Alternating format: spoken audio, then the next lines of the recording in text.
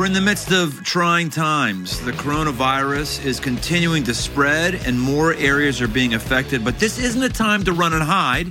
Aggressive people are forged by fire, and make no mistake about it, we're in the fight and in the fire right now. This is a special bonus episode meant to encourage and steer you toward healthy aggression when the world needs it most. My name is Brian Tome, and this is The Aggressive Life.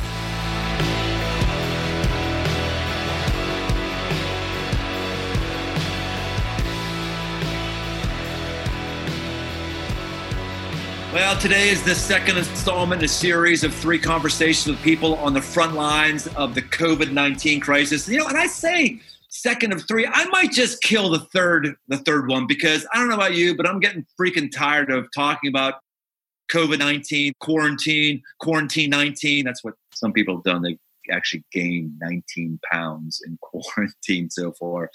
Maybe I'm extra sensitive about that because I've got an MD with us. I've got a doctor with us, and I'm feeling some crisis fatigue, but I'm calling the doctor to help me. You might be tired talking about it. You might be tired hearing about it. But in these moments, it's also important to understand that there are some real people, often very unsung people, who are on the front lines of dealing with this crisis in multiple ways across our country. We might disagree about the government's response. We might agree about the government's response. We might agree or disagree about how long stay-at-home orders should happen. But one thing we should all be able to agree on is that all of us owe a lot to all of our medical professionals. Give them a hand right now. Yes, doctors, nurses, technicians, facility teams, everyone in between. They're the real heroes of our crisis. And today's guest doesn't just work in the medical field. He ensures that millions of people across the Cincinnati region get the help and health that they're looking for. After years as an ER physician, he recently became the chief medical officer of TriHealth, a massive health system which also happens to be Cincinnati's 4th largest employer. He oversees the quality and safety of care at TriHealth's 6 hospitals and approximately 140 practice locations. He's going to take us behind the curtain, and I'm not going to go for any passive, not all the truth answers. I'm going to press this guy. I know he's up for being pressed or he wouldn't come on here. Let's welcome to The Aggressive Life, Dr. Kevin Joseph. Thank you, Brian. It's a heck of an introduction. Well, man, trying to get somebody who's in the know to handle and deal with some questions is very, very difficult, because folks like you're just going in all different levels. And I've got different questions for you. Just the first easy one. So the C-suite, how is the C-suite compared to being on the floor of the ER? What's the comparison contrast there? Gosh, it's a different game to a certain way with some of the same rewards. With regards to the reward system, you can imagine that it's on a daily basis, you get thank yous, and it's wonderful as a frontline caregiver, nurse, physician, respiratory therapist. As a executive in C-suite, you usually don't get many thank yous, but a lot more of complaints of issues. But this part of our job is to make everyone else's job easier so that care can be delivered to the patients better. So it is different, but at the end of the day, if you're in healthcare for the right reason, which is to leave a legacy in the community, and then you saved some lives, and you're doing it in just a different fashion. And it's still very rewarding. It's just, it's a different sport. So do you think you'd be more stressed or less stressed if you were actually wearing scrubs in the ER right now? Different stressed. Different. Say. You know, the volumes in the emergency rooms across the region are lower, but how tense it is a little bit more, because you also don't know who's coming in next, which you're used to as an emergency medicine physician. But there's a different level of anxiety given COVID, and that we don't know all that much about it. We're learning more and more now. People are becoming more comfortable, but it's pretty stressful. As an executive, we're kind of fighting a little bit of a different, same war, but different battle, where we're trying to make sure that we have the right amounts of PPE for the frontline caregivers, which is really a heck of a task nowadays. I can write a book on just the challenges of getting hold of it in the black market that's out there. People are upselling it for 10 times what the normal cost is. And so making sure you have the right PPE, make sure you're making the right decisions. There's been so many hard decisions to be made in on a rapid basis, and trying to communicate it and communicate the why. It's something different, very different. So is this the biggest public health threat that you've ever actively worked on, or are there other moments of high stress that you've experienced in your career? Well, with regard to public health, I think it depends on the way you look at it. So a lot of people say the largest public health issue is diabetes, obesity, smoking. World Health Organization says inactivity. And pollution is another one, depending on where you live. The difference with this public health crisis, COVID-19, it can affect anyone. And it's a lot more difficult to really make sure that you are immune. You can take a lot of great measures, say 6 feet apart, good hand hygiene, not touching your face, wearing a mask. But this is something that has transcended the globe so rapidly and pervasive. And it's one of the most virulent and contagious illnesses that I've been a part of anyways. There are some others, Ebola, which has different characteristics, but this is different. I think one statistic is in the last 8 weeks, the flu has killed about 25,000 people. In the last 2 weeks of COVID-19, it's killed about 50,000 people. Really? Yes. So wow. It's one quarter of the time, but twice as many people have died from it. Wow. You really threw me off my game with that one. because my question to you was going to be, well, it still is, like, do you know anybody personally who has contracted COVID-19? I do. You do? Yep. How many people do you know personally? At least 3. 3? Do you know anybody who's quick in my head? Do you know anybody who's died from it? No. I think that's my problem, doctor. Not my problem. That's a good problem to have. It's a good problem to have. I think mine are worse than yours. I know one person who has had it, and somebody I know whose parents were in deep stuff over it. And I pastor a church of tens of thousands of people, and my vast network, like the number of people I know who are emailing me who are saying this is affecting them is very, very small. So it just leads me to go like, help me understand how we're not overreacting here. Mm-hmm. I will tell you that Ohio, and in particular Cincinnati, across the country has been looked at. Our rate is excessively low. We do not have it hasn't really penetrated this community that much. It's not because it can't. It's not because it was special. It's because of what everyone has done. Cincinnati really pulled together, acted quickly, social distancing, closed down bars and restaurants and gyms and everything so soon before it had a chance to kind of hit that point on the exponential curve to take a ride. Other cities have not been as fortunate. What I'm afraid of is people will say, well, look, we don't have many cases, so we don't need a mask anymore. We don't need social distancing, right? Well, no, because the mask and social distancing is what is keeping out the problem. If you now stop it, the problem will be here. And so as far as I'm concerned, masks are going to be part of the way of life until a vaccine is found. Same thing with social distancing. I just had a phone call with a bunch of pastors. They wanted to hear my take on this. And I'm telling pastors, from what I hear, it's hard for me to imagine a place like Crossroads, which when I say place, like I don't mean just a church. I mean a concert venue. I mean people sitting shoulder to shoulder.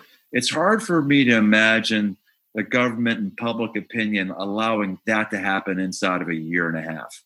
You agree or disagree? I agree. The testing vaccines right now, there's a few people who've had the part of the trial and they've been injected with the vaccine and they're feeling well. So the vaccine studies only had a chance to test whether they can contract it yet or not. So first we have to inject them, then we have to build up an immune system, and then we have to test it. And you need to test large numbers of people. So once we even get it tested and we say, yep, we're good to go, it's probably a year. Well, how are you going to immediately overnight vaccinate the whole public? You can't make the vaccine that quick. And it's only at that point when most people are vaccinated, then you essentially have a herd immunity. You can say, okay, you know what? The chances are low. You're going to sit next to someone in a movie. So you think that we're not going to be able to have our way of life until there is a vaccine. Is that what you're saying? Correct. I do not think we will be back to the normal way that we were living before. Wow, that's sobering. And my thing is, this is so good, brother. I'm so glad I have you. I got someone who's giving straight answers here, who actually knows way more than me. Because the thing that I keep getting frustrated. We had a friend of mine, a Cincinnati city councilman, on, and he was giving us some answers. The people in control, the government, the governor, these people got to start giving us like answers. When do you think this could happen? So because we have payrolls to plan for. We have real people's lives that if we don't have any information, we got to do some things that are very, very difficult. So when I hear you say that, I go, well, you might be wrong, but I just love that that's an aggressive thing. You just said it. That's fantastic. Dr. Kevin. It is an estimate. I do not have a crystal ball. That is my guesstimate. Is within the realm of many other people I talk to. But I think I have a little more liberty to be flexible with my estimates. One is I'm a physician, and so I get a little bit of leeway there. And two, I'm not a public figure. And public figures are held up to extreme accuracy, unfortunately, right? Because they're human. They still are going to make mistakes. But they say one thing and people latch onto it, whether it's an estimate or not. And so I think that's why some individuals like myself do feel more comfortable speaking aggressively, so to speak, about the reality. And I think if we don't, that's where people get harmed. Because they don't know the reality. They can't protect themselves. They can't protect the family. What's the hardest decision you've had to make in the midst of this crisis? There's been so many, but if I was going to pick out one, and we were, I believe, one of the first ones in the state before Governor DeWine made this declaration, as well as the first one in the region, is to not allow visitors into the hospital. We made that decision. It was a hard decision, a lot of discussion around the executives and the reasons why not, the risks, the benefits. In the morning we implemented it was a sad morning. And there were lots of tears. People were frustrated. People said kind of a hug and a kiss goodbye to the loved ones, which no one was expecting. That was hard. But I will tell you, at that point in time, people said thank you, because they understood that it was to protect their loved ones and the team members as much as they really didn't like it. They understood it. And now it's commonplace. But what made it hard is we were the first ones in the region to do this. You have a different struggle when you're first out of the gate. I get it, because my daughter is going in for our second grandchild, and we're not going to be there. Our son-in-law is not going to be there. That's really weird. Really, really weird. And I know it's a really, really tough call for you and other medical executives to make. We know that you want to serve your base and you want to make us happy. We know that. And so when you made a decision like that, I was like, okay, these folks are seriously concerned. That's why they did that. So thank you for making hard calls like that. Yeah. Thank you. I'll ask you a question I asked you earlier. Given the low numbers in Cincinnati, you still think it's right to be on the same path we're on right now? I think it's right what we have done because it's worked. And if we did not do all that, and therefore we had that unbelievable surge that has hit New York, we would not have any beds. We would not be able to take care of the patients. So we cut down the volume, changing elective procedures, one, to make sure we had enough beds for the patients with COVID-19, and to preserve our personal protective equipment, such as masks. Every time you go to OR, there's 8 masks used up per patient. That's a lot. And when it's at a shortage nationally, you'd run out and you wouldn't have those masks for basic care. So we had to conserve to make sure we were ready for COVID-19. Now, we didn't have a crystal ball. Fortunately, the community did a great job staying away from each other and hand washing and masks. So now we're saying, okay, well, volume's still low. We have good control over it. Now we need to start open up the valve a little bit. We can't open it up all the way. If we open up all the way and say, okay, all restaurants, movie theaters, and places of worship, and hospitals, and sporting events open, be back at New York State, which we don't want. As the governor is doing and president is doing, is deciding what do we open up first, and it's going to be staged, and we're going to open it up, take an eye at it, look at it. Okay, did we see a small surge or not? And if we didn't, okay, let's try something else. And so it is going to be gradual, methodical, incremental, the way we're going to bring back society. I'm just struck here that I'm talking to the smartest guy in the room right now. I don't know about that. Well, as it relates to this, all the conversations I have with other people, we don't know. We don't have the level of depth of understanding that you do. So we normally have a lightning round, but we're not going to end our time. This is not going to be a lightning round. This is going to be let's call it a deep end round. If you can answer it shortly, answer it shortly. I know these questions I'm not equipped to answer because virtually none of our listeners are equipped to answer because we don't have the depth and awareness of somebody who's in the C-suite of a major hospital, has been an ER doc, and is in on all this stuff. So let's play this game. I'm going to ask you a topic, and you're just going to talk about it until I think you're boring. Okay? The shorter the better. Here we go. So experts are warning of a second wave of coronavirus in the fall. Does this mean another quarantine? Should we start stockpiling right now for the fall? No, I would not. We have a better idea of how it changes. We have a better idea on how to control society. And by the way, that came out from, I think it's Dr. Redmond. But the main reason why he says the second round may be worse is because it may combine with the natural flu, the flu we all know. And so now you have two viruses to deal with. Not that COVID's going to be worse, but when you add COVID to what is already a seasonal virus, now you start down for more. That's the reason. Yeah, that's good. See, I'm getting answers I normally don't get. This is fantastic. All right, so let's talk about the hidden victims of the pandemic, those who are sick but not from COVID-19. If I get sick, how can I be sure that going to the doctor is safe? Doing anything right now isn't 100% sure, but you're more likely to get a bad outcome from you being sick and not be treated than from COVID-19. I can tell you this region is very, very well prepared. And that's why we're in a situation right now, which is excellent compared to the rest of the country.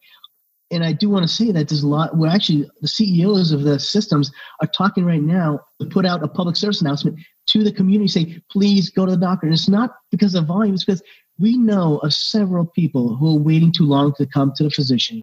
And then ultimately they're sicker than what they would have been if they came originally. And there's a greater death rate from it. And so there's more harm being done by second guessing whether you should go to a physician than there is staying at home worrying about the COVID-19.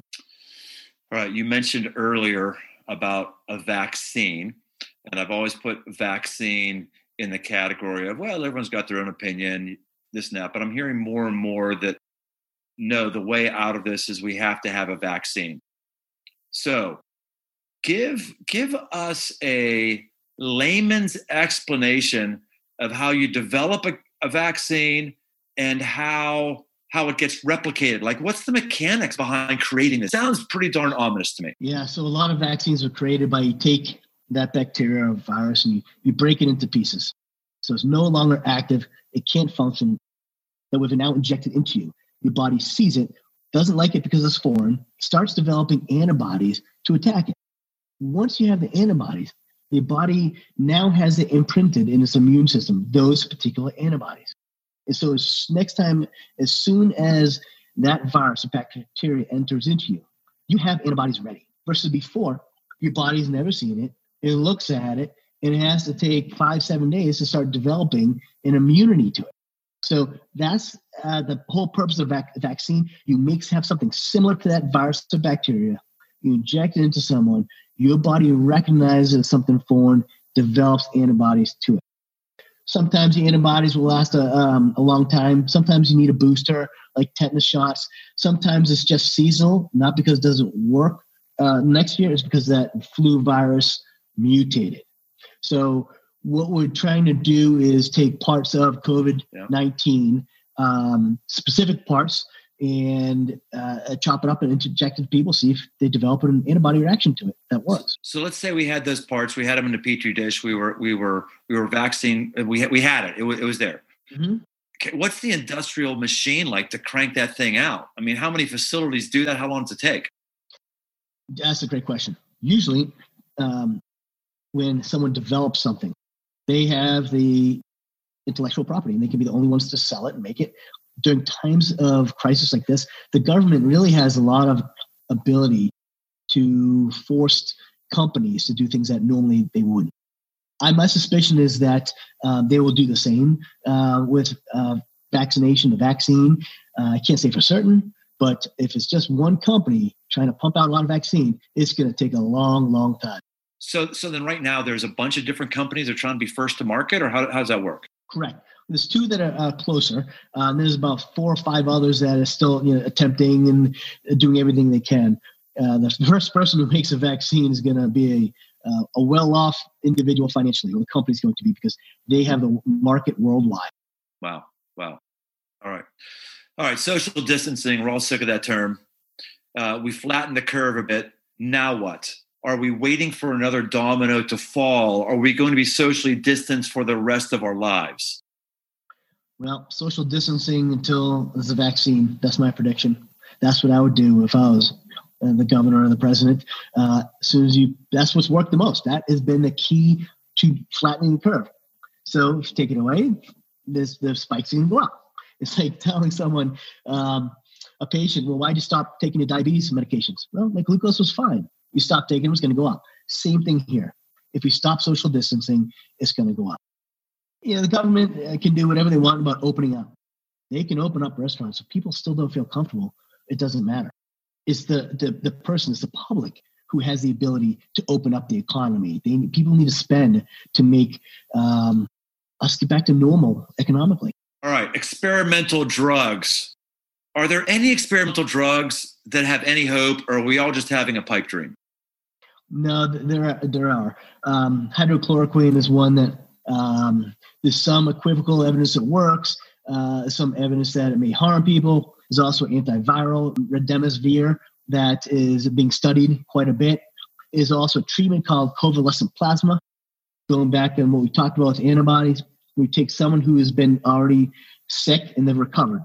Now remember, they have the antibodies, like a blood donation, and they spin it down so now they only have the antibodies of the person who was previously infected. And so I actually believe it was yesterday at Bethesda North, we injected some of this convalescent plasma into a patient to all of a sudden give them a jump start with the antibodies to start fighting off the COVID-19. And it works. It works pretty well because you essentially give someone an instant immune system. Wow. Which you don't hear of that one every. That's fantastic. All right. Hey, we all know about social distancing. We all know about washing our hands, not touching our faces. Is there anything else health-wise that we should be doing or not doing during this time? Like basic tips for health we might not be doing that would enable us to fight something off? Staying healthy is a couple of main things. Eat right, exercise, and get plenty of sleep. Those are 3 main things I can say. And you can go on to then a 2-hour talk on eating right. Fruits and vegetables, and what do you want? And none of these get rid of the virus. But there is studies occurring saying, does it help with healing? Vitamin C and zinc and there's a few herbals and this. But really, the ones that are most beneficial is sleep, activity, and then a good diet. All right. So let's say this crisis ends tomorrow, or let's say it ends a year and a half, whenever it is.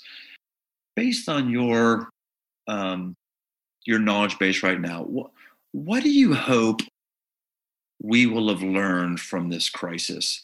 What do you hope that will be a natural attitude that you, Dr. Kevin, will have for the rest of your life coming out of this? What are new skills that you or we are picking up right now that we should have had before that we will now have forever? What's just forecast forward how you see us permanently changing, or at least for you, how you are going to try to permanently change coming out of this? So while I'm talking to you, I'm going to pull up something I read in a video. I do a daily video for 13,000 team members at TriHealth. It's a 3 to 5 minute, giving a daily update of COVID-19 and the government, what's happening. Now, I want to pull up something because every Monday I give a reflection at the end, and I gave this one a couple weeks ago. But in the meantime, what we've learned is that we're not aggressive enough or innovative enough. But this has forced the issue. And I have been amazingly impressed in how people can say, no, we're going to move quickly. We're going to act quickly. We're going to be innovative. What people have done for healthcare and making masks and Crossroads. Thank you very much for the lunches you bring into the command center. We got a giant basket of goodies and games the other day for the command center. And we really appreciate it. And we thank you. But I think hopefully society will end up stronger, similar to the Boston Marathon bombing. And now the Boston Strong, and it's a heck of a culture they have there. But let me now read something, if I may. Take up 30 seconds. Please. It's from Laura Kelly Fanucci. No idea who she is. When this is over, may we never again take for granted a handshake with a stranger, full shelves at the store, conversation with neighbors, a crowded movie theater, a Friday night out, the taste of communion, a routine checkup, the school rush each morning, the stadium roaring, each deep breath, a boring Tuesday, life itself. When this ends, may we find that we have become more like the person we wanted to be, the person we were called to be, and may we stay that way better for each other because of this forever. That's what I hope happens. That's good. Kevin, what can we do to help you and other medical professionals? Anything average people can do to make your jobs easier or your life brighter? Well, first, what the community has done in partnering with healthcare really is fantastic. Every system is getting masks, and that's really sends a strong message of caring for the caregivers.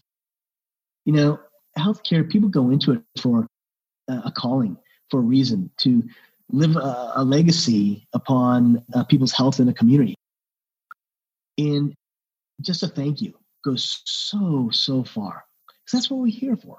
So it's just thank you for what you do. Thank you for being in the front lines, and thank you for being brave and strong to, run to the fire instead of away from the fire. That means a lot. So when you see someone walking down the street or not too close in a Kroger, say thank you, stop them from 6 feet away, and just say, I appreciate what you're going through, and I understand, and I thank you for that. So that goes so far. Yeah, you can also go to your local hospital, ER room, anywhere, and you take in a carafe of Starbucks coffee and a dozen donuts, it'll get someplace, it'll get eaten. I was on a midnight run recently with the local hospital and did that. And, you don't have to wait for some big organization to have some organizational initiative, whatever. You can go out and do something right now. And that's oftentimes the things that are most touching to people, Agree? Absolutely. All right. So this has been great. You have been great. If someone wants to just see what you're doing on social media, you got any social media stuff you do or books or anything, this is basically your time to advertise for anything you want to advertise for. I'm not on social media. I do not have Facebook. I've learned it takes too much time, or Instagram, or Good. I don't do any of that, but thank you for the offer. I have not written any books, and I'd like to someday, but a little bit, I'm occupied at this moment. The only thing I'd say is make sure you go to the hospital. Make sure you see a physician. This is looking after you. It saddens a lot of us, the executives, healthcare providers, to know that people are staying at home. And so the best thing you do for me in my advertisement is to just make sure you seek the right care. Dr. Kevin Joseph. I will take you to be my doctor any day, anytime. I don't care what hospital you're in. If you're in the C-suite, if you're in scrubs, I just find what you said being incredibly frank, incredibly honoring. Thank you. We got to have you back another time on The Aggressive Life, but I hope it's not during another pandemic. In the meantime, we'll see you next time on The Aggressive Life. Thank you, Brian. Hey, thanks for listening. For more aggressive living, head over to briantome.com. Get signed up for the mailing list to get regular shots of positive aggression sent straight to your inbox. And while you're there, you can also find articles, podcasts, and books. I'm also active on Instagram. Search Brian Tome.